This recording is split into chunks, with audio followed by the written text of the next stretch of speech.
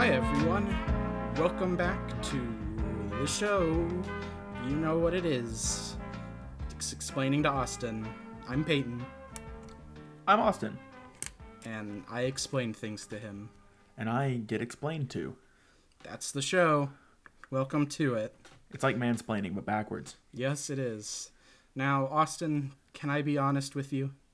I would hope that you're always honest with me, Peyton. I gotta be honest with you, I'm sweating like a hog right now. Oh, why are you sweating like a hog? Well, it's hot, so to try to get the best audio, I turn the fan off and, turn the air conditioning down so it's not loud, and I get sweaty. Yeah. Get hot and get sweaty. I was sweating like a hog this morning because yesterday I got the Johnson & Johnson COVID vaccine. Oh, yeah? And got it at around noon yesterday.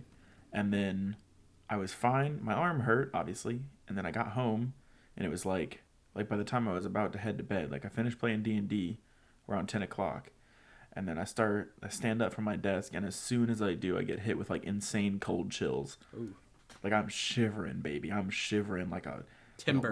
Like a wild cat. You're shivering like a timber. I don't know if wild cats shiver, but your timbers were shivered. My timbers, my jimmies were rustled, and I got into bed, covered myself in blankets, and then I woke up and all the blankets were gone. So I guess at some point in the night I took them all off because I got hot. You got those night sweats. Yeah, and then you wake up nice and damp. Oh, I was damp, all right. There was a gray outline of where I was laying because I don't move in my sleep. It's like when an outline of a body at a crime scene. Yeah, except exactly. It was sweat. Yeah, it smells way worse. And then as the day has gone by, I felt a lot better, but I still have like a mild fever. But I think that's normal, so. Yeah, hopefully it'll pass. We'll see. Well, Austin, I'm not drinking anything tonight. I'm assuming you're drinking your regular? Well, actually, I'm having a Red Bull Yellow Edition. Oh, very nice. Gotta stay focused and energized for the pod. Yeah. There may come a point where I pause and get water, because I know I do talk a lot over the course of this podcast. Well, I would hope so. I'm in a new recording location. No longer having to worry about noisy street outside. Now worrying about other people who are roommates making noise, potentially. Also squeaky chair. If you can hear that, you hear that? Yeah, a little squeaky. Sounds like the squeaky chair. Sounds like the chair in the old radio station we used to do stuff at. Yeah. But hopefully it's good. Austin, before we get started, I wanted to bring up the fact, I haven't told you this, but I've made this business decision. I just went ahead and made it on my own. Sure. From now on, we will be releasing episodes of this podcast as NFTs. You heard about those? No, I have not. Non-fungible tokens. You haven't heard of the NFTs yet? Oh, like cryptos? Yeah, but it's like for artworks. Oh, okay. It's when you make an artwork into it's like a digital artwork that has a specific unique blockchain, so it's like one of a kind, and they've sold for millions of dollars in the last couple weeks. I think that's a very smart business decision. Every single episode we'll release one NFT of, and whoever pays the most gets it. And then it's up to them if they want to share it. Also, it's been pointed out that NFTs, the amount of energy they take the same amount of electrical power to process one NFT as it takes for a small African country to make enough power for a year. Oh so my God. They're ridiculously terrible for the environment because of the amount of energy they require. Because all the blockchain. Just don't know enough about computer stuff to even fathom that. But yeah, so we're gonna release from now on this episode and going forward NFT files. Yeah, that's smart because then we don't have to get sponsors. Yeah, so if we'll just write off that income.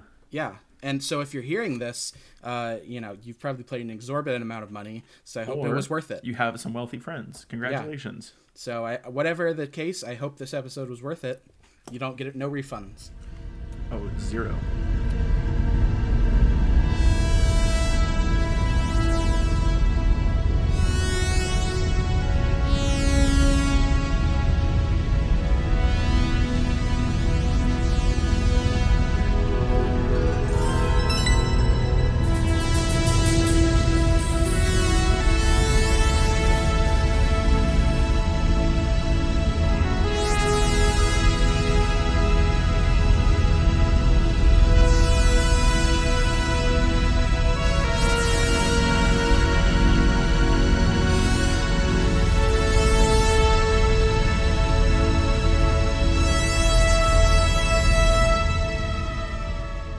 So, Austin, today's topic of discussion for explaining is the 19.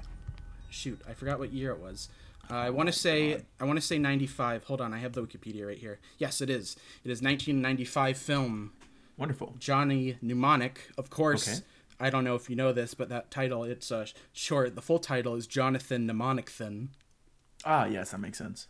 So, what do you know about this film, Austin? Okay, so I only know the little bit of info that you've given me, as usual, and that is that it's a cyberpunk genre movie starring Keanu Reeves, and that's what you told me at first, and I was like, Peyton, I've seen The Matrix, and you were like, no, it's not that. Peyton, the movie's named The Matrix. I don't know where this other title you're getting is. Right. Did you remake The Matrix and title it something different? Like, is this a It's Always Sunny Lethal Weapon 5 kind of deal that you're doing here where you're playing all the characters? What happened? I went on the dark web, the deep dark web. The dark web. I found a pirated copy of The Matrix, but for like... Smart. They didn't want to just name it The Matrix because then it would get taken down by the copyright holders. Of so they course. just named it something different, Johnny Mnemonic. Which is actually an anagram for The Matrix. Yeah, if you rearrange those letters, it spells The Matrix. Don't ask where the X goes. You know that E in The Matrix? The word Matrix? Well, it's in the E is in the. That's Right. That J in The Matrix. Right, or the X in It's Johnny a silent. Mnemonic. It's a silent J in The Matrix and a silent X in Johnny. Well, it's actually Johnny Mnemonics with an X. Oh, okay. So So that's all I know. And of course, I've got I yeah. have about 6 questions. Go ahead and fire off those blanks. Okay, so boy howdy are they blanks. Who is he? That's what I want to know. Who is Jonathan Mnemonicthen? Right. Good question. He is, as we'll go into detail, he is a data courier. Well, now that is the most 90s idea of a future profession I've ever heard of. And he is also Keanu Reeves. Right, I knew that much. And also, Mnemonic isn't his last name. That's just like the title. In the movie, it's Smith, but like I don't. a job That title? could be Smith. Could just be an alias. There's a whole part up in the movie, as we'll get into, about him not knowing his past. So, Gotcha. continue. Is this based on source material? Like, was there a book or a graphic novel that this was originally based on? Yes, good question. It is based on a short story Oh, very cool. of the same title. Oh, God. I like a good short story representation. O. Henry was a good friend of mine. Sure. Okay, you already answered when it came out. 95, you said? Yes. Okay, wonderful. One of these questions, I just put down Keanu Reeves. He is in this movie, so I would answer that question with a hearty yes. Wonderful, okay. And he is very much Keanu Reeves-ing it up in this movie. Yeah, like kind of John Wick in it. He is very 90s Keanu Reeves. Oh, I'd love to hear that. Yeah, lots of, as we'll get into when I explain this movie, not only from Keanu Reeves, but across the board, many, many memorable, ridiculous lines in this film. That makes me happy. So did this come out before or after The Matrix? Before The Matrix, I did look this up. Matrix came out in 99. Oh, wow, okay. And so the short by 4 years. Yes, and the short story this was based on was written in the early 80s. Wow, okay, that's pretty... I don't know much about the history of cyberpunk as a genre, but I have to imagine the 80s is like pretty early on in the inception of it. Well, we'll get into that. Wonderful. And what's it a mnemonic for? Like, what's he trying to remember? A good point. I was going to ask if you knew what the word mnemonic meant.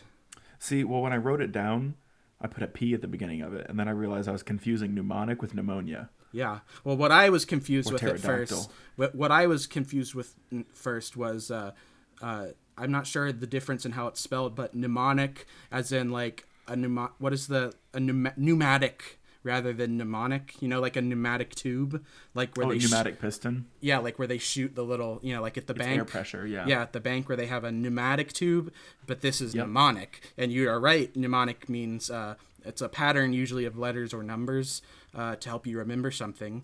Right. For instance, I'm trying to think of one. Oh, the one I use most often in my head is to remember the 4 directions It is for north south or no. See, I already forgot. It's northeast, south, and west. I remember it as never eat soggy Wheaties. Oh, I have heard that one.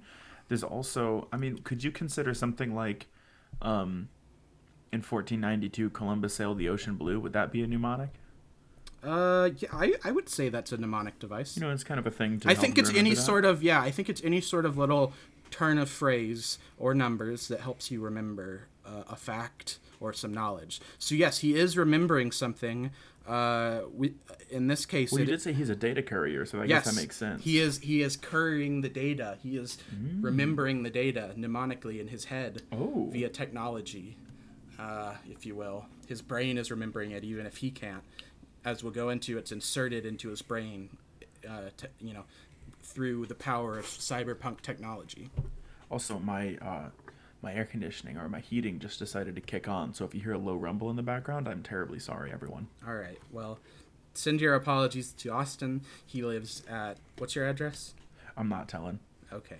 It's 1400 Pennsylvania Avenue, I'll put it in the show Washington, notes. D.C. Put it in the description for the episode. Wonderful. Send your complaints. Actually, direct all complaints to Mitch McConnell's office. Or that, either way. Any more questions? No, that's all I got. All right. Wait, actually, one more. I Oh. just thought of off the cuff. All right. Go ahead. Does Keanu, is it long hair or short hair Keanu in this? This is a short hair Keanu. He's rocking a, I'm trying to think. It's not a buzz cut, but it's like a, Like a high and tight, like a crew cut? it's somewhat of a crew cut. It's more of like a business casual crew cut. Like a side part kind of thing? I'm gonna look him Yeah. up. I would say it's like a side part. It's like a businessman's haircut. Let's look him up. All right. I'm going to look up a picture of this boy. He's on the poster. Oh, yeah. Yeah, look at that. He looks very He's in a businessman. suit. He wears a suit the whole movie. That makes sense. So if you like, I've never seen Keanu outside of a suit. I'll you be like honest. Keanu Reeves in a suit. Yeah, he does wear a lot of suits. A lot of Side note, suits. I've never seen Bill and Ted. Lots of suits and lots of leather. Lots of leather. But yeah, so that's that. I'm pretty satisfied with the answers to those questions, and I'll be honest, I'm pretty jazzed to get into the plot. I am as well, because oh boy, this movie is something to behold in many ways. Well, why don't we get everyone to put on their seatbelts and lock the doors, because we're about to go for a bumpy ride, it sounds like. Yeah, let me give you some quick facts about the film Quick now. facts. So yeah, we've talked about Mnemonic. It is directed by a man named Robert Longo. I'm a big fan That's of a that. great name. Big fan of that last name, Longo. It's a fun Same. last name. Funnily enough, he is primarily a visual artist and a painter. And besides a collection of like short vignettes, almost like a short film that he made in the 80s, according to online, this is the only film he's directed. Oh, wow, okay. So it's kind of a one and done. You know, you get something right, and sometimes you just call it quits. Or you get something wrong. Oh, I have no idea. I was just guessing. You know, it seems like it'd be a fun Well, movie. in many ways, there's many right with this film, but I could also see people thinking there's many wrong with this film. Oh, yeah, I hate when there's many wrong. It is a strange beast, but I think the world's better for it, as we'll get into. Oh, wow, the world is better for it. That's a pretty bold claim from Peyton. The film was written by William Gibson, who wrote the original short story. So he I thought also William Gibson adapted was it. Mel Gibson's full name. No. William Gibson also, you may know, he is considered, by and large, the father of the cyberpunk genre. Of course, his most famous book, one of his earliest, I believe maybe his first novel, if not his first, one of his first, was the book Neuromancer, and That's is a good considered it's kind of considered the seminal work of the cyberpunk genre. He's kind of credited in many ways with really founding and inventing this cyberpunk genre in about the mid 80s that really then took hold. That makes me like this man immediately. So yeah, so he's directly involved. He adapted his short story to this film script. So, you know, say what you want about the film, but it is That's directly involved. The creator of Cyberpunk was directly involved. So it's hard to say something in this film doesn't meet the criteria of Cyberpunk when it's by the man who invented the genre. See, I love that kind of shit. Like 2001: A Space Odyssey, how it was like being written Arthur C. alongside Clarke, the book. yeah. Like, didn't it technically come out slightly before the book? Yeah, they came out mainly in conjunction, both by, of course, written by Arthur C. Clarke. Legend. And last, let me just tell you some of the cast we have here. It's Can't wait. what I would call quite a stacked cast. Are you ready for some of these names, Austin? Oh, am I?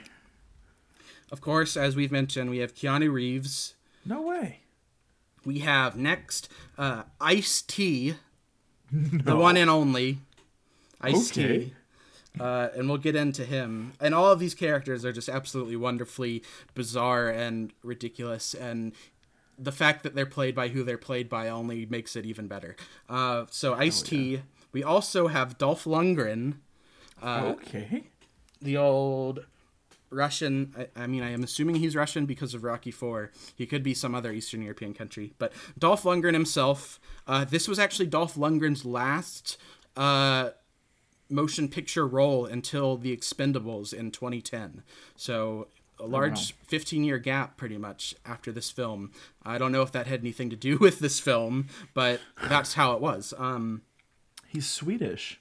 He's Swedish. Okay, I knew Yeah, European, just look it and of course most famous for, potentially most people knowing him from Rocky IV, where he plays, of course, Ivan Drago. But yes, so Dolph Lundgren. Then we have a name you might not know off the top of your head, but I'll explain. Takeshi Kitano, which... No, I don't know him unless it's the same Takeshi 6ix9ine No, that has a different. rap career. Different man. That's good, Takeshi 'cause I Kitano. dislike him. Takeshi Kitano. He's quite well known, especially in Japan, but all over the world. He's a very kind of well regarded, esoteric, kind of quirky, offbeat director.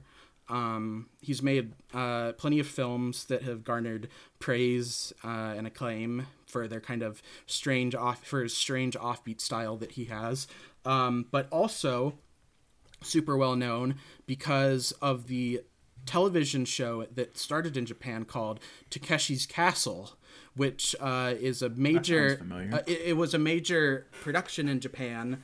Of course, these contestants trying to survive all of these wacky Japan TV show, reality show challenges to, get through this castle obstacle course. It was exported to the United States and actually was quite popular here as well. Also, Takeshi Kitano famously made a video game called Takeshi's Challenge that is kind Oh of my God. it's kind of a almost tongue-in-cheek, intentionally ridiculous Yeah, it's video like game. insanely hard, and like Yes. the things you have to do have nothing to do with each other. Yes. And there's like no realistic way you'd like figure it out on your own. Yeah. Yeah.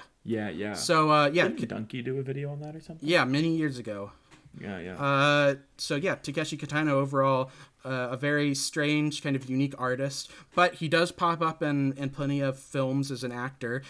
Maybe most famously, he had a role in Battle Royale, of course. Oh, wow, okay. The famous Japanese film. He was in that. But then he's in his fair share of American movies like this one. Also, finally rounding out our cast of famous names, we have of course, punk singer turned actor, everyone's favorite. We have Henry Rollins. Henry Rollins of Black Flag. Henry Rollins of Black Flag. So, like I said, this is You have no idea how happy that makes me. this is a stacked cast. Am I not right? That is incredible. You know me, I'm a punk boy. I love Black Flag. That's awesome. So yeah. So quite the stacked cast. Oh my god. I love the idea of Henry Rollins and Ice-T interacting. I don't know if they interact ever actually. It's implied. I'm just saying, like, on the set, like, that's great. Oh yeah, no. Of course. What was that like, Yeah, I'm sure. Quite the Because they were both experience. huge and around the same era. Yeah, that's true.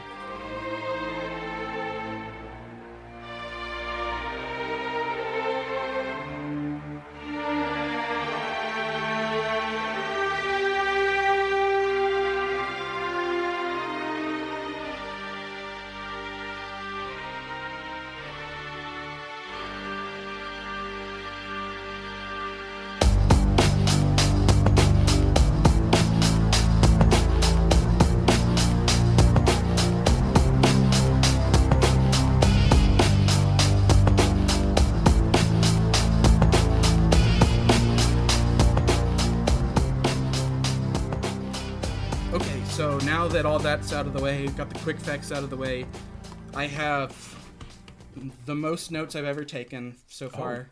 Third episode. I have a solid... Last time when I said for Halloween 3 I had 6 pages, that was including the quick facts. This time I have 6 full pages of notes just about the film. Not because it's really that long. It's your average, I think it comes in around... minutes? Yeah, it comes in around, an hour 40 maybe. But there's just so much crazy, ridiculous cyberpunk sci-fi shit in this movie that I just had to write it all down as much as I could.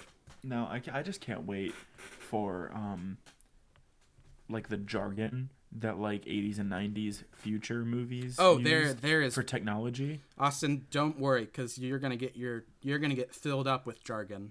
Like, all the like old Star Wars canon that's never like explicitly said, like they healed him using rep mud vita paste. And they shined his helmet with voodoo hide. Exactly. So I love that kind of shit, so I'm excited for that. Well, don't worry, Austin, because we've got plenty of jargon, plenty of wacky things. Oh, so likes the wacky. How about we get into it? Let's get right into it. The film Okay, let's get into it, Austin. The film, Johnny Mnemonic. We open immediately, like right after the TriStar Pictures logo. Perfect. Immediately opening into an opening crawl of text that I have written verbatim down here. And it is quite long, but I felt that it was necessary. So let me read you this opening crawl. War never changes. All right, opening crawl. Okay. Second decade of the 21st century. Sound familiar? Yeah. There. Second decade of the 21st century. Corporations rule. Oh my God. The world is threatened by a new plague. NAS. Nerve attenuation syndrome. Hold on. Fatal. Epidemic. Its cause/cure unknown. Oh my God. The corporations are opposed by the Low-Techs. That's Lotek's. That's actually exactly how I pictured it spelled. The Low-Techs. A resistance risen from the streets. Hackers. Data pirates. Guerrilla fighters in the Info Wars. Get out.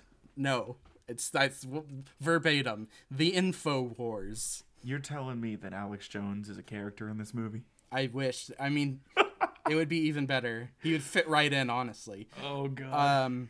Yes, so the InfoWars. So, yeah, we already have second decade of the 21st century, corporations rule, a plague, the InfoWars, and yet it continues. The corporations defend themselves. They hire the Yakuza, the most powerful of all crime syndicates. They sheath their data in black ice, lethal viruses waiting to burn the brains of intruders.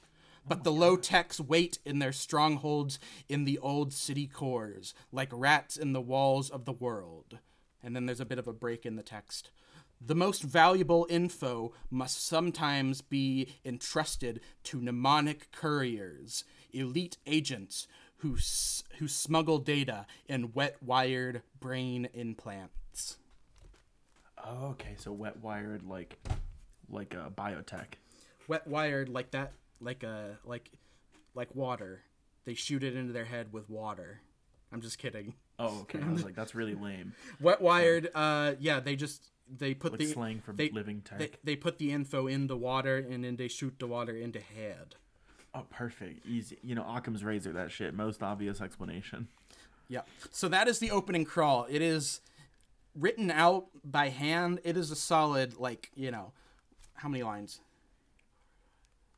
It is a solid 10 to 12 lines of text, Love that. It is quite long. It's giving you the real skinny on the deets. Yeah. To adapt some slang. So that is any questions about that opening crawl? No, it actually has already answered all of them. All right then.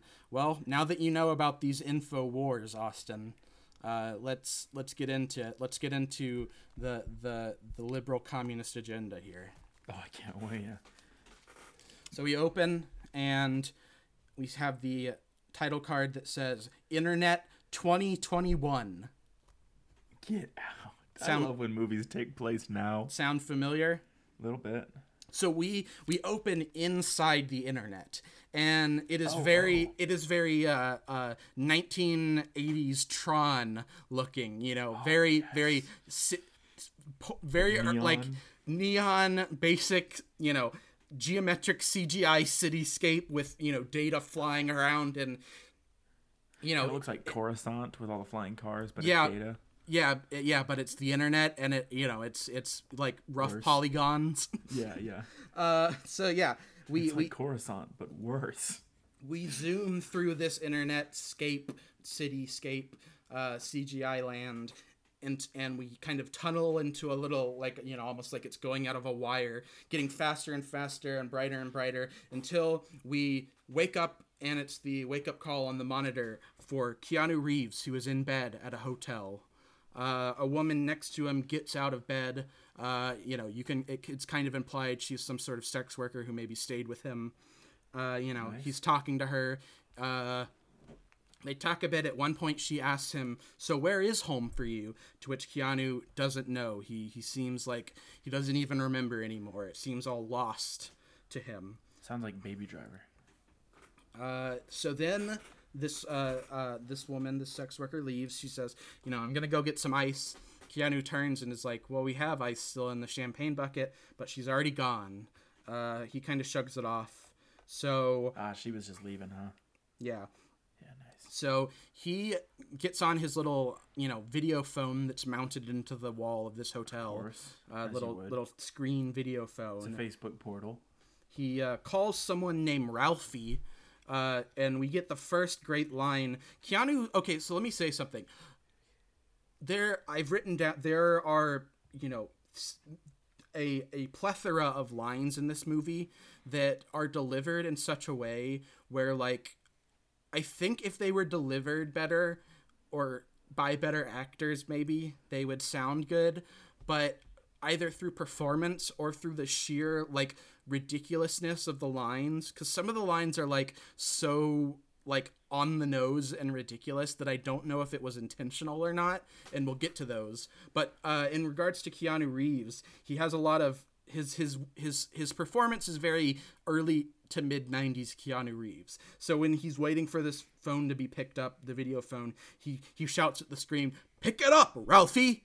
Like very, very, very, like, Keanu-esque. Right.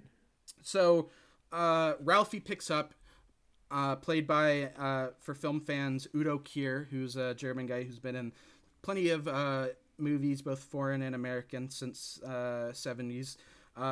He is Ralphie. He is Johnny's agent, if you will. That makes sense. And Johnny immediately, like, starts talking about how he wants this chip out of his head. The technology, he wants it out of his head. He's worried about this plague, this NAS plague, that seems to be caused possibly by having technological upgrades to your body. Oh. But Ralphie, Ralphie reminds Johnny that he doesn't have enough money yet to have the surgery. He needs more money, and so he proposes to Johnny one last big job, to which Johnny reluctantly agrees, and Ralphie tells him the job is in central Beijing.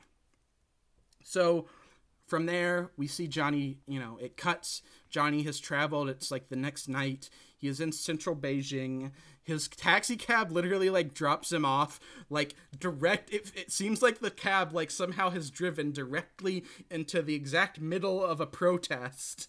Now Johnny is getting out. Like, the car pulls up, and it's literally, like, cops on one side, a bunch of protesters with signs that say, like, like NAS, like stop NAS and all that kind of stuff. And he, like, gets out and what's her Jenner, Kylie Jenner hands him a Pepsi. No, I wish it was. Was it Kylie? No, it wasn't Kylie. It was one of the other ones. It was Caitlyn. I believe Caitlyn Jenner. No. No. It was Which one? I don't fucking know. Kardashian. It wasn't Kylie. It was the next oldest one, but not the oldest one. It was like Courtney or Chloe. Oh, God. I don't know. It's one of them. Yeah. This is your fault. You got me off topic. Well, So yeah, figure it out. he gets out of his cab in the middle of this protest that it's just kind of funny that like that's where he gets dropped off, where it's like the most inconvenient place. He kind of pushes through this crowd to get to this big fancy looking Hotel Beijing. Kendall, that's it. Good on you. There's no information about what happened to the current CCP Chinese government. No info about why China's now like a full on capitalist society. But like full on. We'll just brush past that. Yeah, we'll brush past that. That's fine. We can brush past it. Johnny walks into this hotel of Hotel Beijing. Nice.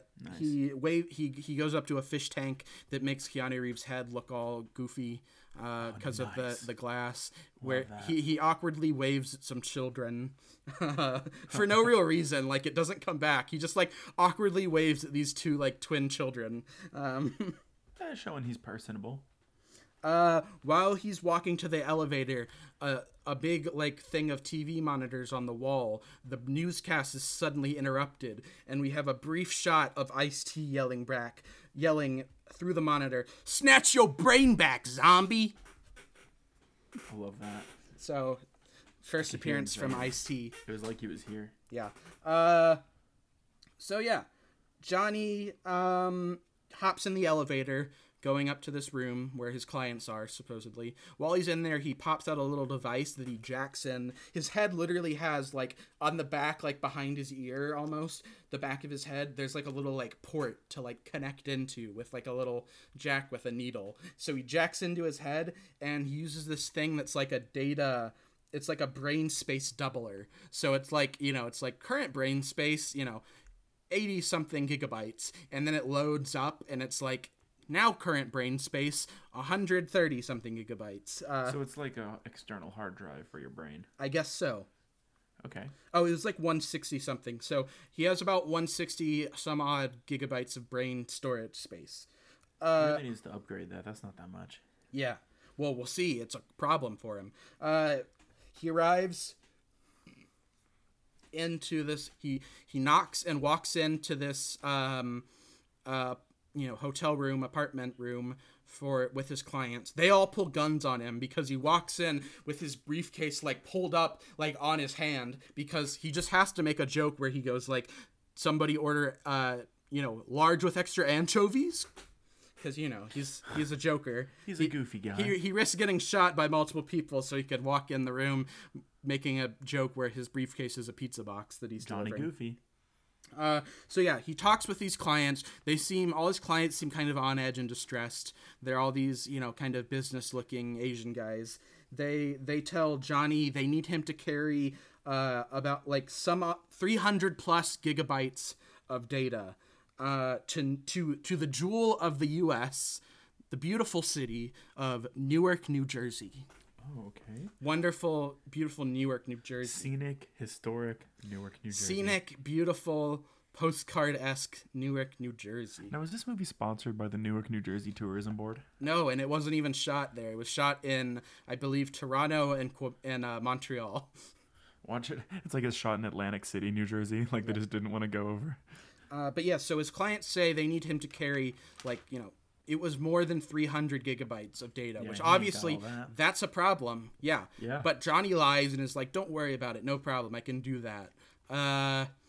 Because he needs the money. However, we then hear, these clients raise, suspicion and concern, because they're like, are you sure you can do this? It's extremely dangerous for you. You can have literal, like, synaptic seepage and your brain can, like, die from it if you overload it. But it's also risky for the data if that happens, because it can get corrupted if it exceeds the storage capacity. But Johnny assures them it's not a problem. So he opens his little download case, and simultaneously we see a bunch of scary gangster Yakuza, all in black trench coats and whatnot, walk into the lobby. We see one press the elevator call button, and we see he has a long, creepy fingernail. So while that's happening, we cut back. Johnny's in the room. He's set up his little transfer station. He's put on like a VR goggle headset almost. Nice. And he jacks in to his head, of course. What is this, Mega Man? They load up the data, and Johnny's like, okay, when that timer, he has a little timer set up, I guess, that's going to show like, the amount of data, the time left until the data's downloaded. He says like, when that timer hits a certain time, click this button at the TV. It'll create 3 random screenshots from the TV, and those pictures will be the access code for the stuff in my brain. So basically, Okay. like they're using, these 3 little pictures as kind of like a code. Johnny, in a very dramatic way goes, "Hit me!" And then of course they start the data download process, and he even has a mouth guard. He puts in a mouth guard before going, "Hit me!" And then they start the data process, and it's very totally rad. It's like, zooming through cyberspace, all downloading into his head, intense like rave music, like you know what I'm talking about? Darude Sandstorm, Yeah, baby. yeah. It's like the internet's doing a BMX bike trick, or The internet just drank a bunch of Red Bull and jumped out of a helicopter. it's like a 5 gum ad. Oh, is that what it's like to chew 5 gum? That's what it's like to chew 5 gum. Wow. Not Spawn. Not sponsored. I can't afford 5 gum. No, me neither. They're doing. Johnny's uploading the data. When it hits the right time, one of the clients does the thing, making 4 little screenshots of 3. I keep saying 4. 3 screenshots of the TV to be used as code. It ends. Johnny, takes off the goggles, jacks out. You know what I'm talking about? His brain's leaking. Not yet, but he's got the data. He tells the clients to destroy the original. He doesn't tell them. The clients are like, we can't have this anymore. Now that it's in his head, we have to destroy the original. So they like set it on fire on the stove. They also start to fax the codes, the pictures to Newark. Of course, that cyber technology of the fax that totally still So they is have all useful. this crazy future technology, and they're still using a fax machine, huh? Yes, a very slow fax machine, like normal speed fax machine. So while all that's happening, Johnny kind of like stumbles to the bathroom, where he starts to crazy flashes of like data in his head. He's kind of freaking out from it, obviously, because he's overloaded himself. His nose is bleeding a little bit, but in true, Keanu Reeves fashion, he does some like Tai Chi, like, slow movements and heavy, like, breathing, like, shah, shah, like, slow, like, crane stance type splash shit. Water in his face from the sink? He does these, like, Tai Chi movements to kind of, like, ground himself, because he's, like, a badass, like, cyberpunk. Everything in this movie is, like, like, of course, the classic, like, trope of, like, cyberpunk being, like, Eastern influence. So, of course, you got to get some, like, Tai Chi Zen in there for Johnny. He does that, splashes water on his face. All this while Johnny had set a motion sensor on the door. It goes off. The bad guys like slice the door open, as we see one of them has like a laser whip.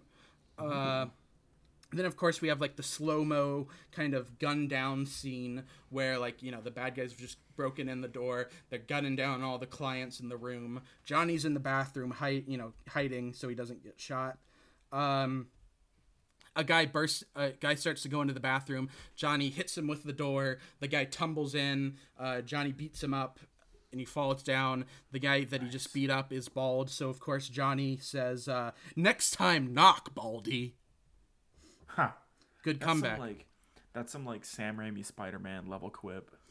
You'll see as this movie goes on, the quips are gonna get more and more not. The quips get to a point where they're so like not clever that it almost comes back around to being like funny. Oh god, like so bad it's good. Yeah. So yeah, we get that great quip. Johnny bursts out of the bathroom. He has a towel rod that he's broken off the wall that he's using to like beat the guys up and fight them. Nice. We see this laser whip dude. It's the guy with the long creepy thumbnail. But, like, literally he can grab the thumbnail, pull it, and it's like he has, like, a laser whip that's, like, it's like a fake thumbnail, I guess. Like it's like as if his thumb was chopped off. So and he can pull out this laser whip and he holds the fingernail in one hand and the other hand has the end of the laser whip and he's like whipping it around and slicing people's heads off with it. So that thumbnail's not just good for doing coke, but like No, it's also a laser whip. that's true. That's pretty cool. So Johnny starts fighting these guys off. He tries to grab the pictures from the fax machine to save for himself since everything's gone to shit. But Laser Whip like slices the pictures in half. So then Johnny runs out of the room, runs down the hall. Laser Whip stays behind as one of the clients is still alive. The client tries to grab the pictures, and Laser Whip slices the guy's fingers off. Oh no! It's very nice, very good bit of finger slice action, and then kills the guy, of course. Yeah, of course. You So- can't just leave a man with no fingers. So now Johnny has one of the pictures, and then there is kind of another one that's in the hands of Laser Whip.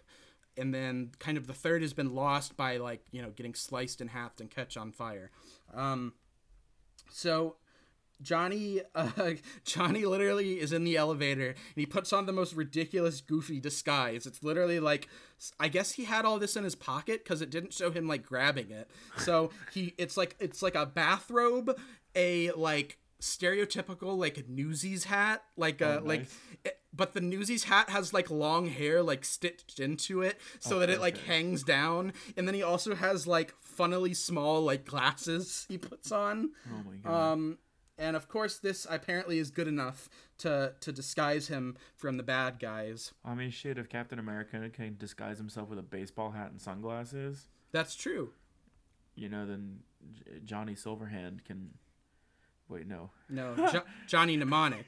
It's wild that Keanu Reeves has played two different Johnnies in two different cyberpunk things. Yeah, I think that might be part of the reason why he was picked for that makes the sense. game. Yeah, okay. I never played it, so.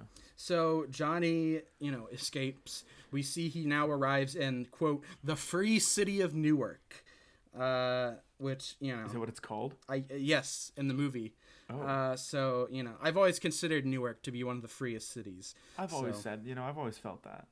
And it shows a little short montage of Newark where it's just like nothing but like trash cans on fire and steam coming out of vents. And there's like this weird monologue with like an announcer voice being like, "Come to the beautiful city of Newark, New Jersey for your next vacation." It's like, what is this? All I'm saying is I can see why they shot this in Canada, and that why if they asked Newark, I can see why Newark might have turned them down. It's Yeah, not. that's It doesn't show Newark in the best light, even if it is the future. Johnny gets off the plane, goes through like an immigration scan where it scans him and it describes the thing in his brain as like a dyslexia implant. So obviously he's like disguised his like data storing part in his brain as like a dyslexia implant. Like to help him with Yeah. his dyslexia. That's cool. Yeah. But also this immigration scan thing, it tells him that he's having synaptic seepage and he has 24 hours until it becomes like fatal. We cut and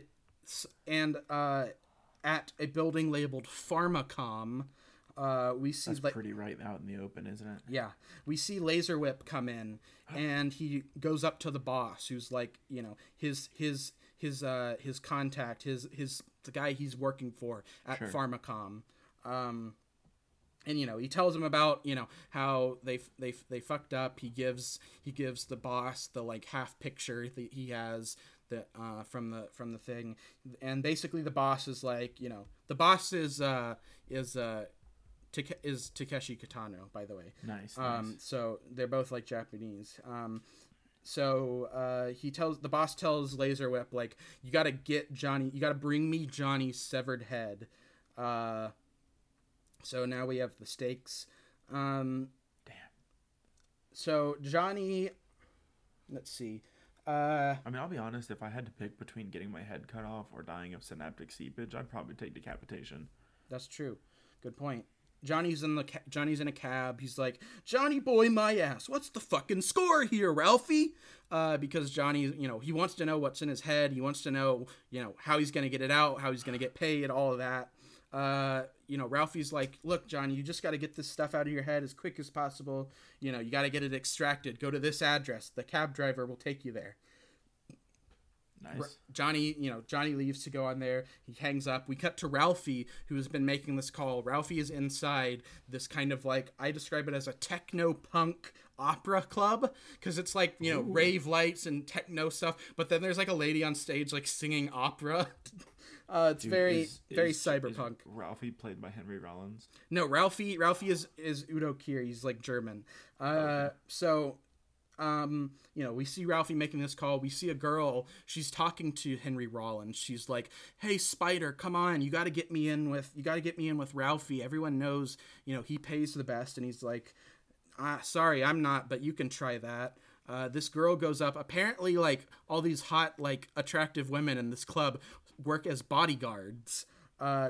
In fact, Ralphie has 2 like women bodyguards behind him. Ooh. One, like a blonde lady, and then he has like a lady behind him who very much like it seems like a trans black lady, and they're both like his like badass bodyguards. Hell yeah. And then we have this younger girl who's like goes up to Ralphie and she's like, "Can you please hire me?" The bodyguard tries to pin her down, and she like flips and pins his bodyguard down and is like, "See, I'm good. I told you." Ralphie's like, "Okay, hold your hand out." And she's like, "What? Just hold your hand out." So she does. And, she looks kind of nervous. And then her hand starts to shake. Ralphie turns her hand over. She has all these, like, signs of, like, electronic, like, implants and everything making her shake. And Ralphie's like, "Oh, you're, I can see Spider upgraded you too much. She has the NAS. She has her nerves are all fried and messed up from all the technology she's put inside her. She's tweaking out, basically." Yeah, she's geeking, bro. Yeah. So cut back to Johnny. He arrives at this kind of abandoned building.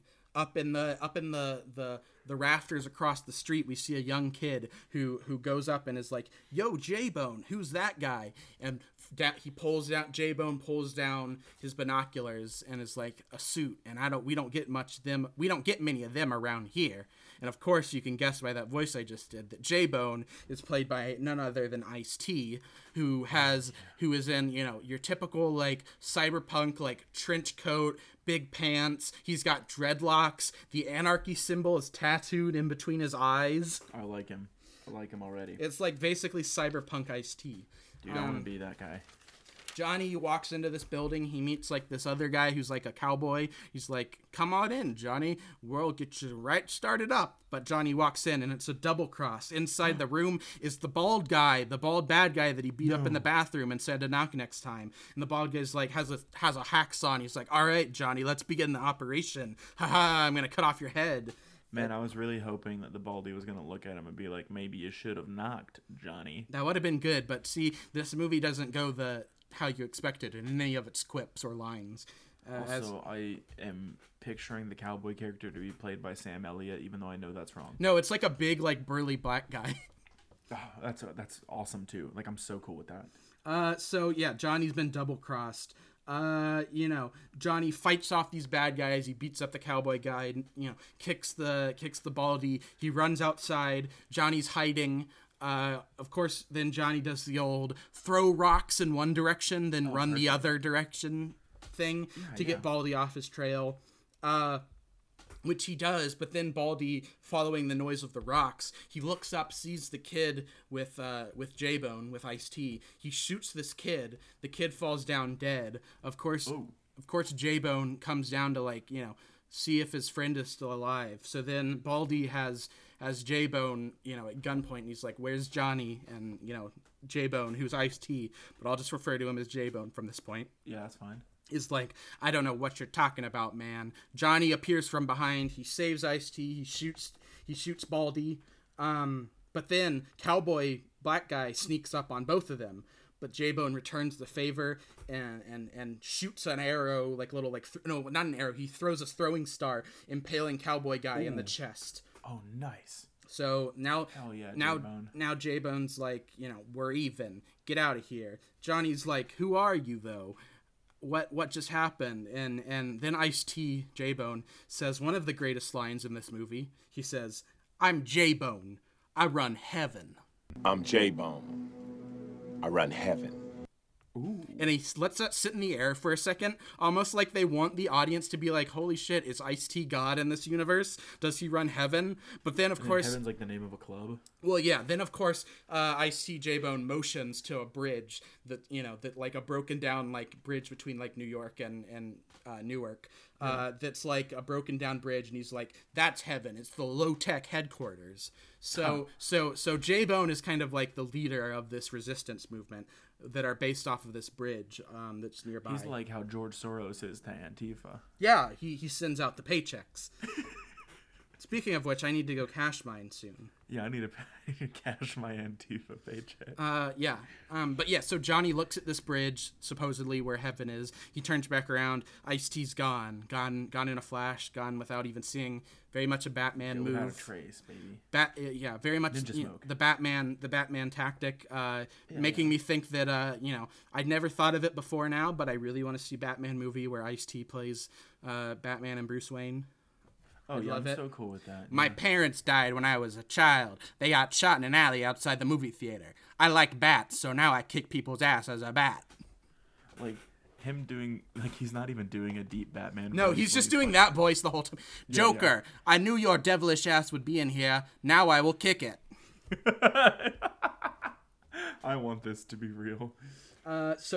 So Johnny, of course, he's pissed off because he got set up. He goes to Ralphie and he's roughing him up, and he's like, Ralphie, what the heck's going on? But then the next thing you know, Ralphie's big strong trans lady bodyguard comes in, and she like throws Johnny's head into like the side of like the metal stall. Which of course Ralphie's upset by, because he's like, why did it have to be the head? I told you not to. He's like, I told you not to do it on his head. Nice. That's my attempt at a German accent.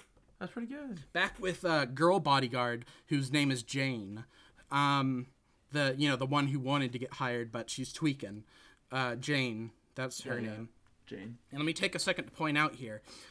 Normally, at least what I've been told, being a graduate of a dramatic writing program, we're told when we write scripts it's best to name characters not to have the same first letter of a name, because it makes it easier when reading to keep track. Because if you have a lot of people named, with a B at the front of their name, it can get confusing. And I just want to point out that 3 of the main characters in this movie are Johnny, J-Bone, and Jane. All J's, all sounding very similar. Yeah. It's quite confusing. Writing this down, I normally just abbreviate with like the first letter of their name. This movie, I could not do that. I did it for Johnny, but I had to write out Jane and J-Bone for the sake of clarity. Well, damn. So Jane, our girl bodyguard, sees Ralphie and his bodyguards carrying Johnny's body into a back room. So she kind of follows. Yeah. And then then we cut and we have Ralphie. Johnny's strapped down on a table in this kind of seedy back room. Jane, the bodyguard, is crawling through the vents trying to see where they're taking this random guy she just saw. Johnny's like, what did they download into my head, Ralphie? The goddamn Library of Congress? Another great line. So then in this back room where Ralphie has Johnny strapped down, we see that Ralphie is giving over Johnny to none other... Well, make some noise, why don't you? Yeah, sorry, I just dropped a thing off the desk. So we see that Ralphie has given over Johnny to none other than Laser Whip himself. And Laser Whip opens this thing, and it's like a head, it's like a cryogenic thing for John to put Johnny's head in after he slices it off. Oh. But, before he does, Johnny's like, why do you want my whole head? You could just extract it and then we could all be happy. I wouldn't have it in my head anymore. You can have the data. But Laser Whip is like, there's info decay possibly if I try to hack in without the pictures and get it out of your head. And also, if I just take your whole head, no one can scan your head later on and pick up residuals of the data. So it's easier just to take your whole head, Johnny. But before... that makes sense. Very reasonable. Yeah, but before Laserhead... I'm getting confused. Taserface. Before Laser Whip can attack and saw Johnny's head off on this operating table, girl bodyguard Jane attacks. She jumps down from the vents Nice. She That's has a real John McClane move, huh? Yeah, she has a weapon I could only describe as like a dipstick with a little knife on the end. So it's like a wobbly knife stick. What, like a rapier? Yeah, but like the whole thing isn't a sword. Oh, like, it's only sharp on the end. It's only like a little sharp like point on the end, like a little mini knife on the end of a dipstick. It's very odd, and it's like wobbling around. Does it make cool noises like? Well, it's like wobble wobble. It's like So just like normal metal noises. normal wobbly metal noise. Lame. So Jane hops down. She has this little dipstick thing at Laser Whip's throat. They're like, what are you doing, Jane? You don't have any reason to do this. But then Johnny's like, I'll pay you $20,000. Jane's like, $50,000. And Johnny's like, deal. So Jane slices the restraints off Johnny, starts fighting the bodyguard. Johnny jumps up and starts fighting Laser Whip. Nice. They scuffle and they fight, and thankfully Johnny and Jane are able to run out. Laser Whip's really angry, so he uses his Laser Whip to make Ralphie into cold cuts. He just slices his body diagonally in half. And we get a cool shot where his body like slides apart. Perfect. Like a katana scene in a Japanese movie. Yeah, except it's from a Laser Whip, so it's right. Cool. Smoking. Yeah. So let's see. So the one of the bodyguard ladies and Laser Whip run out after Johnny and Jane. Johnny and Jane kind of run into this little place, and all of the as Laser Whip and the bodyguard run after, all the low-techs pop out from behind shit. They've all got like crossbows and stuff, and then a bunch of Yakuza show up, and they're all kind of standing off. And J-Bone pops out and tells Johnny and Jane to get behind us and go to where it's safe. And the Yakuza's really mad, and they're like, we'll find you again. Count on it. Very video game dialogue. So Johnny and Jane escape into the sewers. And Jane's obviously like, all right, where's my payment? Where's my $50,000? I saved you. And Johnny's obviously like, well, I don't have it yet. I got to get this info out of my head. So now Jane's kind of stuck with Johnny until he can pay her. Yeah, but classic he said, she said, Yeah. We cut back, and the Pharmacom boss is watching videos of his dead child, who was alluded to earlier. But while he's doing this, while he's sad watching videos of his dead child, this magical computer specter lady comes on the screen and is like, you have to save Johnny. Don't kill him. You have to save him. And of course, the Pharmacom boss guy's like confused by this, but he just ignores it. So, we hadn't been introduced to that character. Whatever she was. No, we don't know who she is. We know she's some strange computer apparition. Oh, okay. A phantom. All right. So Johnny and Jane are in the sewer, like I said. Yep. Jane's kind of stuck with Johnny until he can pay her. Jane's like, you got parents and stuff. To which Johnny, of course he doesn't know. Johnny reveals at this point that he didn't sell, but he got rid of all of his long-term memories so that he could hold more data in his head for his career job. So he has no memory of his childhood. So are there some people that just naturally have more brain space, or is it like all purchased, like through implants? Yeah, Johnny has like an implant in his head, so I think it's implied that like he had to sacrifice these like long-term, his basically entire memories of childhood, so that he could hold data. Right, but I'm saying like, if this job required 300 something gigs and he only had 160, does that just mean he couldn't afford the like implants to get him that much space? I think he could have gotten more space, but I don't think he wanted to, because I think it would have sacrificed more of his like self. Oh, okay. Word. In his memory. So yeah, so that, getting asked that question, Johnny gets super upset, and he says another fantastic line that I relate to very much. Keanu Reeves, and he shouts this. He's, I need a computer! I want to get online. I need a computer! so that leading Johnny and Jane to kind of break into this kind of rundown like tech shop that thankfully has all of the parts Johnny needs to be able to get online. Perfect. So it's this great segment of like, I need this and this and this. I need a super duper headset. I need 2 biometrical gloves. He says the word iPhone. He says like, I need 2 iPhones. Of course, this was made in '95, so like I'm sure it was like EYE phone, but like it's just weird that he says iPhone. But basically, Johnny configures this little computer system. You know, he puts on his little VR headset, he's got gloves, he puts on his hands, and then he goes into the internet. And this is the real, like, first scene we've seen of, like, Johnny just on the regular internet. And basically, like, once he's in the internet and he has these VR goggles on, he can see his hands, like, in the internet, but they're, like, CGI hands. And to do everything on the internet, it's all, like, manipulated by hand. So, like, it's like him, like, it's very kind of, like, over the top and ridiculous, because it's, like, him grabbing icons and, like, expanding them and, like, gesturing all over the place and, like, dialing numbers with his finger and, like, you know, to access a map, he's got to grab the map and, like, unfold it. It's, like, the most needlessly, like, complicated, like, 90s VR view of, like, future internet surfing looks like. But it's very, literal, you know... surfing, like... Yeah, it's very, you know, charmingly ridiculous. At the same time, we see the bad guys are tracking Johnny's moves online. So we see Johnny finds that the fax being sent from the hotel from his clients before it was interrupted was going to Newark to someone named Dr. Allcome. Spell that? Dr. Allcome, that's doctor, and then ALLCOME. Oh, okay. And I mean, I know some days I do feel like I'm just all cum. You know, sometimes I just wish I could call Dr. Allcome. He only has one solution for all your medical needs. Yep. He's like a doctor in the medieval times. It's like a snake oil. It's like those medieval doctors when like women would come in complaining of pain and like the doctor would just be like, "Oh, you're dealing with hysteria. Yeah. Let me finger you. Yeah. That's $50."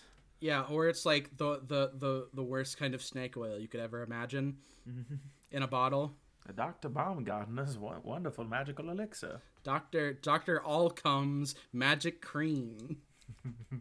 Rub it on your eyes. Put it everywhere. Put it on your lips. Let it drip down. Excellent source of protein. Oh, no. So Johnny wants to know more about this mysterious Dr. Allcome. So he like calls his hacker friend over the internet. And the hacker friend is like, you know, another ridiculous over-the-top character who's like, "Get off my board, man. You're a wanted guy. You're going to get me virus," or whatever. He says, "Get off my board, man. You're too hot." So at that point, you know, Johnny can't figure out any more about Dr. Allcome, but he starts being attacked online by a virus, while at the same time, the computer, that this magic, like, computer apparition lady appears to Johnny this time, not the Pharmacom boss. And she's like, you know, "Johnny, you have to run now, they're coming." And at the same time, of course, the bad guys burst into the shop, right as Johnny and Jane are, like, running out. Jane, who it was established earlier, I forgot to say this, in the sewer, she, like, spills her bag, and we see she has, like, a full grenade on her, like, key ring. Like, just like a keychain grenade. And so the bad guys... keychain pepper spray. Like, yeah, it's like a grenade. So the bad guys... That shit. The bad guys burst into the shop as Johnny and Jane are escaping, and Jane's like, "Watch this," and she throws the grenade behind them to, like, you know, stop the bad guys. And the grenade explodes, and it is the most ridiculously large explosion, like fiery large explosion for like a grenade. And it's not like the design of the grenade isn't like some sort of techno grenade. It's like a World War II looking like basic like grenade spray painted like a pink. Standard frag grenade. Yeah, it's like a standard grenade painted pink. So like just the size and fire and fury of the explosion's quite fun. And let me guess, neither of them look at the explosion? Oh yeah, well they've already run out of the room, so they're like outside the building running away as it explodes. But yeah, it doesn't phase them at all, basically. Wonderful. Of course, the shockwaves don't exist. No. In fact. Of course not. But so, you know, Johnny and Jane have escaped. At this point, you know, the Pharmacom boss is really mad. So he calls And buckle up for this phrase I'm about to say. Oh, I can't wait. Christian techno monk Dolph Lundgren. I love that. He calls Dolph Lundgren, who is like a stereotypically like monk-looking priest with like long shaggy hair and a long shaggy beard, and he's in a church. The boss calls him and is like, you know, I need your services. And Dolph Lundgren, of course, is like, we have services every night from this time to this. And then the boss is like, I'm looking for someone. And Dolph Lundgren's like, looking for Christ? He is always around us. And then the boss is like, no, I need you to hunt someone down. You know, I need you to kill this guy named Johnny. And then we see that Dolph Lundgren, techno monk, has a knife that's handle is like full, like it looks like at first he's just holding a crucifix, but then we see that the end of the crucifix is like a knife. Oh, yeah. So now techno monk Dolph Lundgren is off on the trail of Johnny as well. Johnny at a little cafe. You know what freaking is with a PH? Back in the day, you know what that is? Oh. Where you used a phone and like the phone dial tone and like pressing numbers to like hack into stuff. So Johnny basically like freaks his way onto like a secret private Pharmacom number, and this very like average boring looking like guy on the other end, you know, ends up agreeing to meet Johnny so that Johnny can give them the info so that he can get it out of his head. But that's not until a little while from then. To speed things up, Jane suggests, I know this guy Spider, Henry Rollins from earlier. He used to be a doctor. He can help us. But before they can do anything, Jane starts freaking out because she has NAS, which Johnny notices. She's on the ground in this kind of like rundown shopping mall, and Johnny sees her and she's freaking out from NAS. Johnny begins to pull a JD Vance and just leave Jane there because he's like, I don't have time to be slowed down. But then Jane calls out and is like, wait, Spider can help both of us. He can help me and he can get the stuff out of your head. So Johnny's like, because if there's one thing that Henry Rollins knows a lot about, it's having a nervous breakdown. Mm-hmm. But this, we're talking about a nervous system breakdown. Yeah, that was a little Black Flag joke for all you punk fans. Good job. So Johnny says okay, and he decides to bring Jane to Spider. They arrive there. Spider's working on Jane, so that she stops freaking out. And Johnny's like, what causes NAS? What causes it? And Henry Rollins gets mad, and he's like, what causes it? The world causes it, man! Look around you! Information overload! We live in a society... He doesn't say we live in a society, but it's basically like, we live in a society, like, all this technology's causing it, basically. So, back to, where were we? JD Vance. No, yeah, back to JD Vance. Seriously though, at one point, the low-techs run into Dolph Lundgren, Techno Priest, or they don't run into him, but like they detect that like he's out and about, and J-Bone is like, that motherfucker's got technology and God ass backwards. Computer lady, magical ghost computer lady, appears to Pharmacom boss once again, Takeshi Kitano, and she's like... let's just call her Cortana. Yeah, well, here she's going to reveal who she is, because we see, the boss having like a strange issue, and his secretary is there, and the secretary sees it too, and she's like, oh wow, I know who that is. The computer ghost lady was the Pharmacom like founder and CEO, but she died and had her consciousness like uploaded to the computer so that she's like Gladys from Portal. Yeah, hold on. She died and had her body uploaded to the computer so that she could, still be on the board and be a part of the company. Nice. So it's like, that now we know who this magical computer lady is. Back with Henry Rollins, it's very funny because you can very clearly see Henry Rollins' Black Flag tattoo on the back of his neck, like multiple times in the movie. They don't even try to hide it. No, they don't. So yeah, that's super funny that we can see that black flag tattoo multiple times. Like they don't even try to hide it, which is fine, but it's just funny detail. If you know, you know. So you know, they all decide to Spider's gonna like take them to somewhere else that can help Jane more and can help possibly, or not help Jane. He's gonna take them to a place that he think they can get the info out of Johnny's head. So they all, you know, get ready to go. The Dolph Lundgren, the techno priest, goes to the opera techno bar, beats up the bartender, and like breaks his hand off, tortures him to get info about where Johnny is. And he's like, I think he went with that girl Jane. She's always with Spider. So yeah, like I said, they leave back with Spider and Johnny and Jane.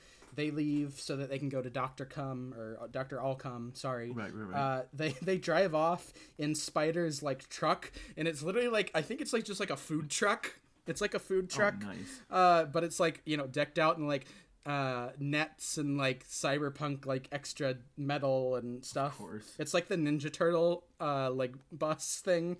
Nice. But right as they're driving away, Dolph Lundgren literally like just steps out into the middle of the like street, like with his arms wide open, and is like, I don't remember what he says here, but it's something like, you know, like, the power of Christ compels you to stop. And they literally just, Henry Rollins just floors it and runs right over Dolph Lundgren. Oh my god. And Johnny was like, who the hell is that guy? And Henry Rollins is like, you don't want to know. And we see, but we see Dolph Lundgren get up anyway, because as alluded to earlier by J-Bone, he has like so much technological enhancement. He's like more robot than man. But yeah, so Spider takes Johnny and Jane to this secret kind of underground hospital that's in the city, that's kind of like for, you know, poor people and people who need help and who have NAS and everything. And he reveals that Dr. Allcom isn't a person. It's like a code word that the medical people use when there's like an emergency. So they say like, you know, paging Dr. Allcom to, you know, this room. That means like anyone who can help, come help. Get it, all come. Yeah, he makes everyone come. Yeah, and so that the fax was really meant for the hospital. And you know, so Spider tries to get into Johnny's head, and break the code since he doesn't have the pictures to get into his head, except for one. But he can't because it's too encrypted. And he tells Johnny this is so important because the info Johnny is carrying in his head is the Pharmacom cure to NAS. So that a cure that could potentially save and alleviate the suffering of like millions of people, including Jane. Oh, damn. So, but, you know, Rollins says Pharmacom and the bad guys, you know, Pharmacom, they don't want, you know, the cure just going out for free, obviously. So that's why they're so intent on tracking down and stopping Johnny. Sounds like the Bill and Melinda Gates Foundation, the Pfizer vaccine. Heyo. Did they fund Pfizer or Moderna? I can't remember, but I know what you're talking about. Or one of those. They prevented them from making it open source. Yeah. Mm-hmm. Oh, well. Oh, well. But yeah, Johnny is still upset, though, because he doesn't want to risk dying just for them, you know, to be able to get into his head. And also, like, you know, even surgically removing the data, it's so risky and, you know, could you know, end up corrupting the data regardless. Oh, man. Then out of nowhere, you know, when Henry Rollins says something like, we need that cure, out of nowhere we hear, that cure is mine! And Dolph Lundgren, techno priest, bursts into the room in like the most just like ridiculous, like exuberant fashion after yelling, that cure is mine. Spider starts fighting Dolph Lundgren to hold him off, just so that Johnny and Jane can escape. Spider, Henry Rollins, yells out, escape! Get him to Jones! And, you know, Spider's holding off Dolph Lundgren, but obviously can't, because Dolph Lundgren's too powerful. And Dolph Lundgren's like, who's Jones? And Spider, another amazing line in this movie, Henry Rollins says, after who's Jones, Henry Rollins says, he's that guy who fucks your mother. Oh, hell yeah, Henry Rollins. Like, it's really not a pun or anything. It's really just like a your mom. It's like literally just a burn. He just goes like, your mom. He's really just pulling a Shorzy from Letterkenny and just Like- like he fucks your fucking mom, bud. Yeah, like as you can see, like we're getting to the point where they start having these quips and comebacks that are just like pure, like just no like pun or anything. It's just straight up like, hey, love that. it's gonna fuck your mom. That's so good. So back to let's see, where are we? Oh yeah, so the the boss is at Pharmacom, what is he doing? Sorry, I sometimes I can't read my notes. Oh, I feel that. I don't know what that means, so I'm going to skip that note I took. So back again. So, Johnny and Jane are on the food truck. They get to the low-tech like bridge, the Heaven, where the base of operations is. And John's like, who is Jones? Where are you taking me? And Jane says, Jones, he was in the Navy in the war. Yeah, they put a lot of shit in his head. So that's, Johnny's like, oh, okay, so he's like enhanced. Maybe he can hack my brain. Up on Heaven, on the low-tech, bridge hideout, there are some doofuses, like watch guards, and they accidentally end up dropping a car that they blow up in midair, also on accident, that falls and crushes the food truck. Oh. Making Johnny have to, grab Jane and, roll out of the way, all because of these two doofuses. Dropping a car from a bridge and blowing it up midair. Oh my god. But yeah, so That's reminiscent of the It's Always Sunny episode where they're selling gas and Charlie jumps out of the back of the van and he's like, wild card. This is the second episode you've referenced that episode of It's Always Sunny. Oh, you're right, I have referenced it twice. So, almost getting hit by a car accidentally dropped and blown up. This causes Johnny to get really upset. Yeah, as he would. And this next part is quite possibly the greatest monologue in fiction since Hamlet. Oh, baby. Johnny is very upset. It's framed for the most part in this awkward wide shot with all of Keanu Reeves' body, so we can see all of his gesticulation and body language. Very angry, and he starts getting really mad, and he's like, what do I want? What do I want? I want to get out of here. I want to get this shit out of my head. And then he gets really loud and he screams this at the top of his lungs. He goes, I want room service. I want the club sandwich. I want the cold beer. I want the $10,000 a night hooker. I want my shirts laundered like they do at the Imperial Hotel in Tokyo. I want room service! I want the club sandwich. I want the cold Mexican beer. I want a $10,000 a night hooker. I want my shirts laundered. Like they do at the Imperial Hotel in Tokyo. Oh my god. That is all verbatim, that little monologue. Oh, God. It is amazing. When he gets to, I want my shirts laundered. We've all been there. So I've often yelled at close friends about my shirts not being laundered. So Johnny is upset, but kind of, and very awkward Keanu Reeves, just yelling in this, empty lot by a bridge at night. But kind of interrupting his little shit fit, J-Bone descends from the sky, from the bridge, on, a little, platform that lowers down. We cut back. Evil Pharmacom boss is getting ready to leave for the bridge. They've tracked Johnny. They know he's at the bridge. Pharmacom boss grabs a revolver and a samurai sword. Nice. Great combo. So, Call that the number 2. Up on Heaven, Johnny's calmed down now. And after Jane had a little bit of another NAS freak out, but she's okay now. Johnny then has his own little freak out a moment where he has his his memory. He's still overloaded with all this data, right? So he's still freaking out. He has flashes of his past, but J-Bone is like, all right, come on, it's time to meet Jones. So J-Bone brings him in to basically on the bridge, Heaven's secret command center, which is basically the propaganda like help center that they're broadcasting all of these like hacking broadcasts out to the world from. So Johnny's like, where's Jones? J-Bone walks up to this giant water tank and points at a dolphin and says, that's Jones. And Johnny's like, it's a fish? And Jones is this dolphin who has all of this like technological equipment like wired into his brain and his head. Oh.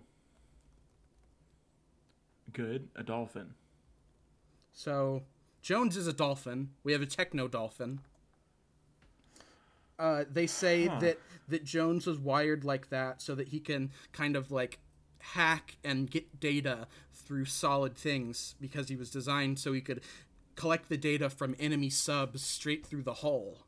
So they're going to hopefully try to use Jones. Badass. They're going to hopefully try to use Jones to get the data straight through Johnny's head without having to take his brain out. Well, I'm really rooting for Jones, I'll be honest.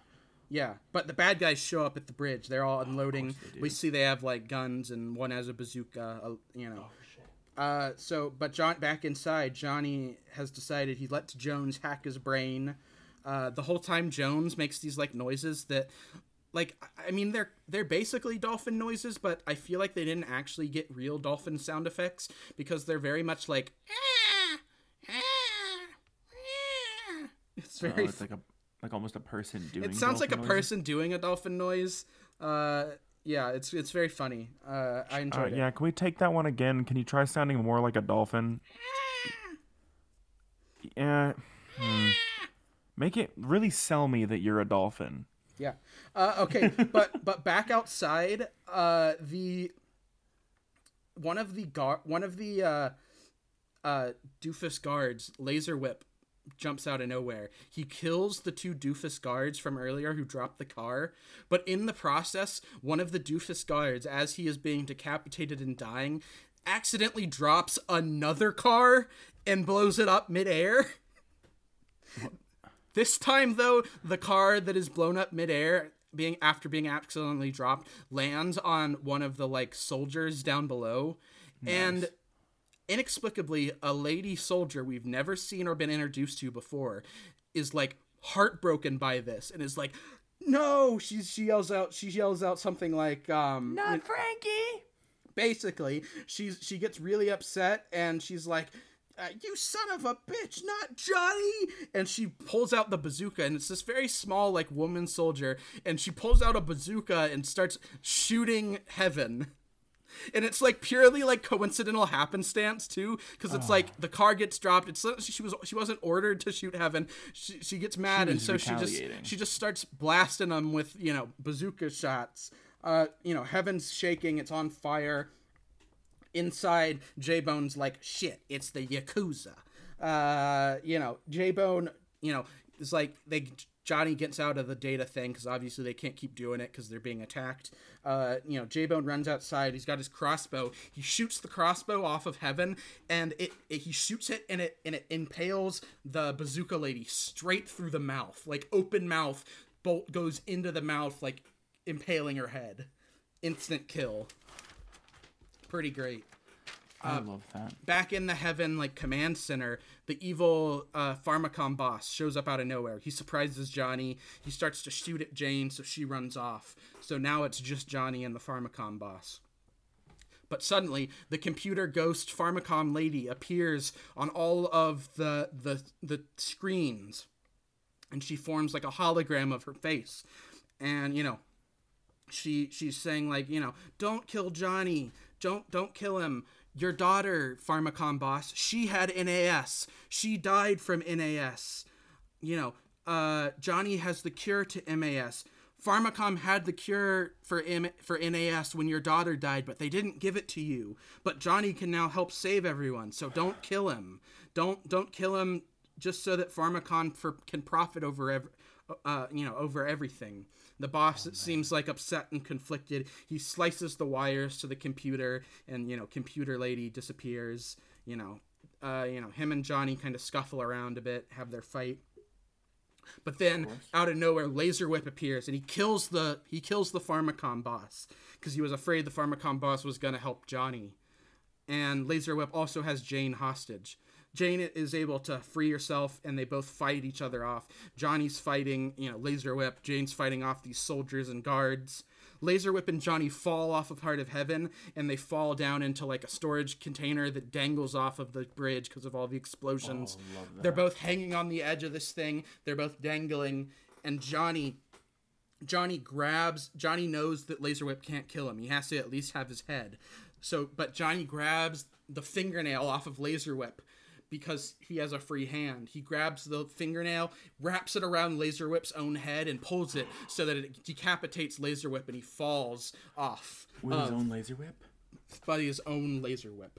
Oh, that's badass. Yeah. So all seems okay.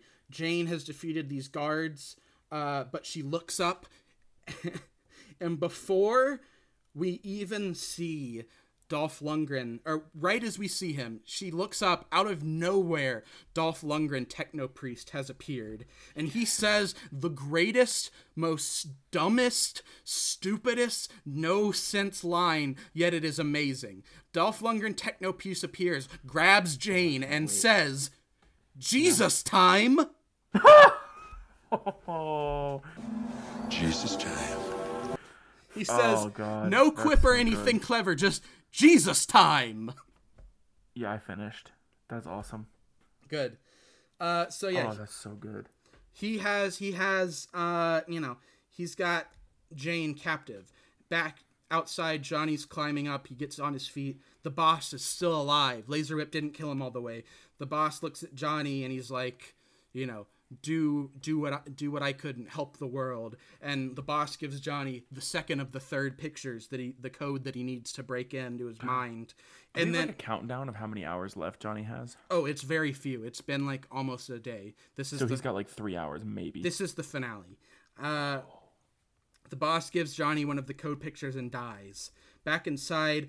So now Johnny has 2 of the 3, right? Yes. Back inside, Dolph Lundgren is about to kill Jane, but Johnny bursts in. He fights Dolph Lundgren, Techno Priest. Jones the Dolphin from inside his tank with the help of Jane. They like angle his satellite monitors at Dolph Lundgren, and they shoot him with what's the word I'm looking for?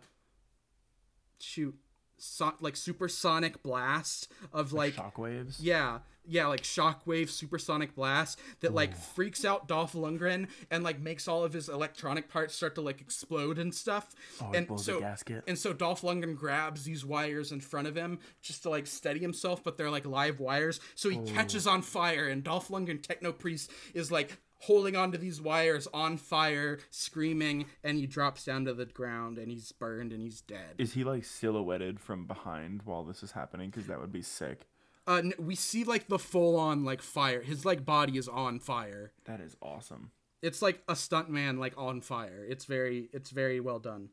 This movie like feels a lot like Pacific Rim in that like a lot of the writing was really good, but some of the acting was just like, what the hell? I don't know if some of the writing is good in this. Some of it's pretty ridiculous, like Jesus time. Oh yeah, I mean there's like ridiculous shit. That's what I mean. It's like some of it, it's like equally good and ridiculous. Yes. But like if the actors were better, it would have like taken it to another level. I don't know if you could have done this better. I mean, I feel like trying to do this movie more seriously would have killed it. I think how makes sense. Yeah. I think how goofy and ridiculous it is a positive. But anyway, Computer Lady appears on the screen again and tells Johnny how the company, Pharmacom, has forgotten her presence, has erased her spirit, basically.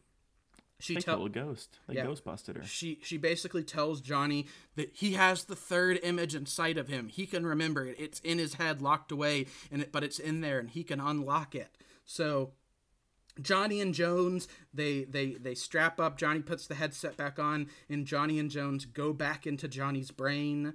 J-Bone starts making the broadcast saying like, all right, all you people, Pharmacom don't want you seeing this, but this is it. This is the cure to NAS. So start your VCRs and start recording.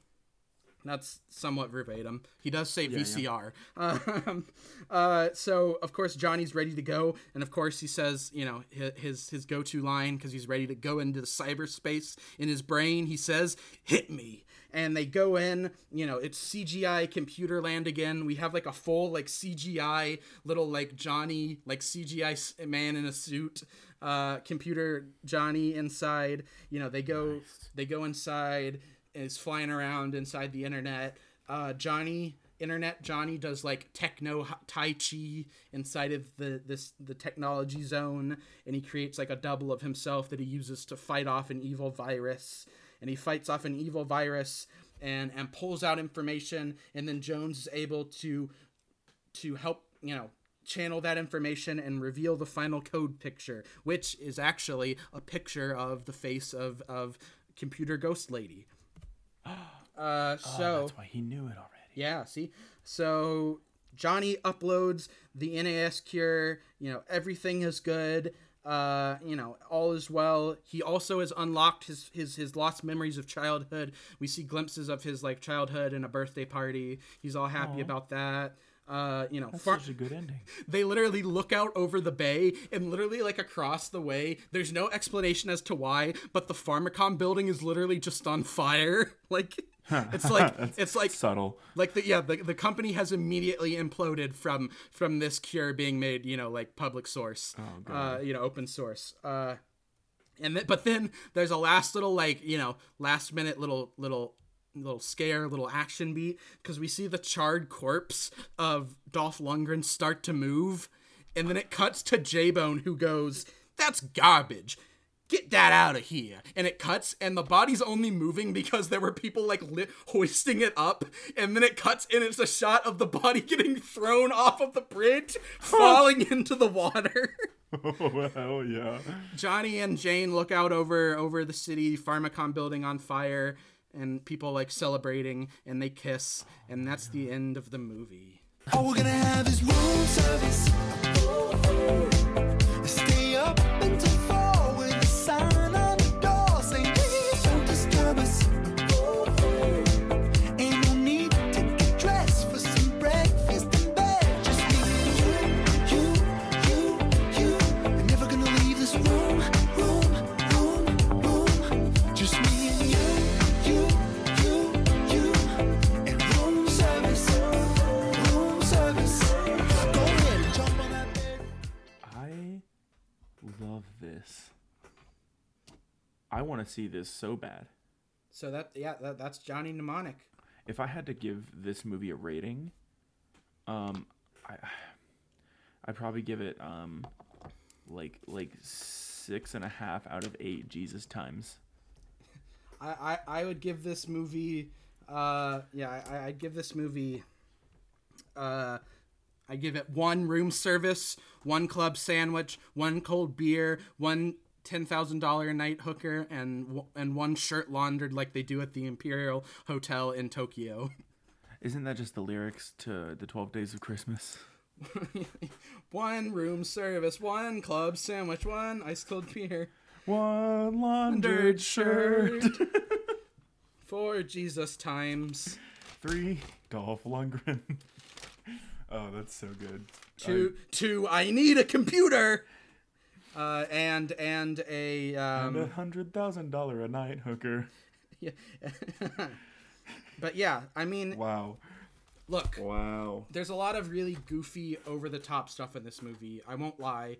Some of the performances, you know, it's Keanu Reeves kind of stretching himself in terms of his ability. You know, there's a lot of goofy stuff. Not all of it works, but I think it's still, you know, you can tell they made the movie they want to make, you know, William Gibson was involved. It has all of his cyberpunk elements, all of the, like, you know, evil corporation, East meets West, you know, Japanese influence stuff with the Yakuza and everything. Of course, love that. I mean, you know, it seems like they did it. to the best of their ability. It's a fun time. Like we just said, there's so many quotable, ridiculous lines. There's so many ridiculous moments. Ice-T has dreadlocks and is named J-Bone, and he runs heaven. Dolph Lundgren is a techno priest who yells Jesus time. Henry Rollins, Takeshi Kitano talks to a computer ghost. I mean, yeah, there's just so much fun stuff, honestly. It's a lot of fun. It's kind of a culmination of some stuff we've talked about in the first 2 episodes. Because, of course, with being like a real true to form cyberpunk story, it's all about, public kind of revolution against company control and for-profit stuff. Yeah. And for the sake, going against that for the sake of, like saving humanity. It's all about direct action, baby. Yeah, all about predatory, pharma company prioritizing profit over releasing this cure to save lives. Sounds familiar. So it's all the stuff, we like. It's all the stuff we like, and it's all the stuff you like in cyberpunk genre. Like we said, it's silly. It's not the best movie.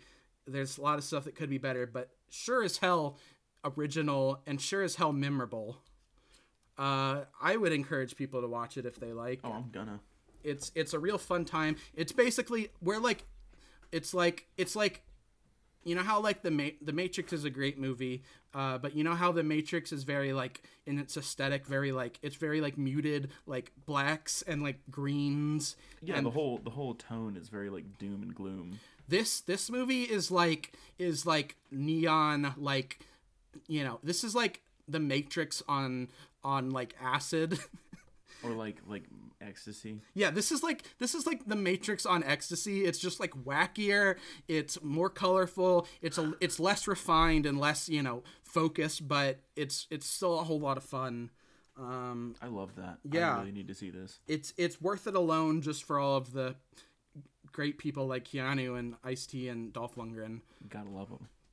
So that's Henry fucking Rollins. That's yeah. Just so you know, Keanu Reeves was nominated for a Razzie for his performance.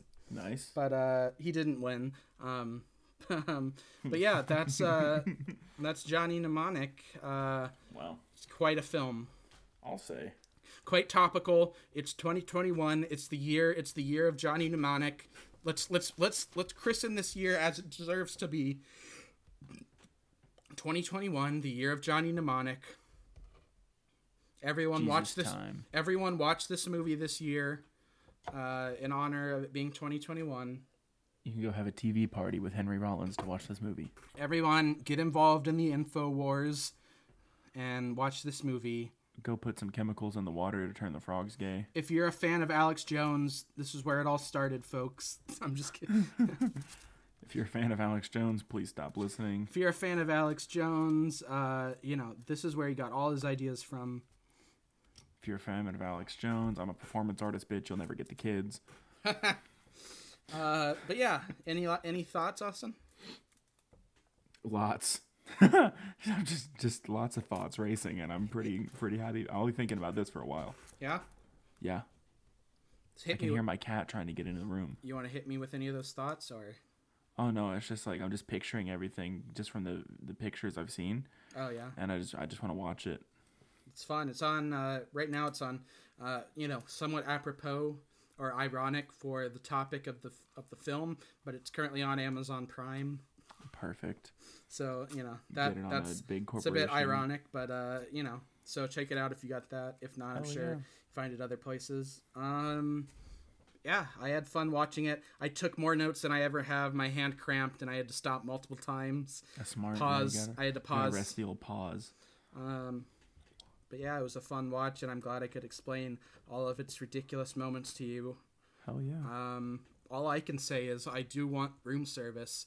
I do want club sandwich. I do want ice cold beer. Yeah. I do want 10K a night hooker, and I do want my shirts laundered. Yeah. I think the audience will agree that those are pretty fair. So. And I think we should thank everyone who listens. Yeah. This is fun to do, and yeah, thanks for your support. Our guys. first show after the first day it was up had about 29 downloads. The second one after the first day it was up had about 6. So this episode will have about 2. That's fine with me, you know. You You know know, what they say, two's bigger than nothing. yeah, it's you know, like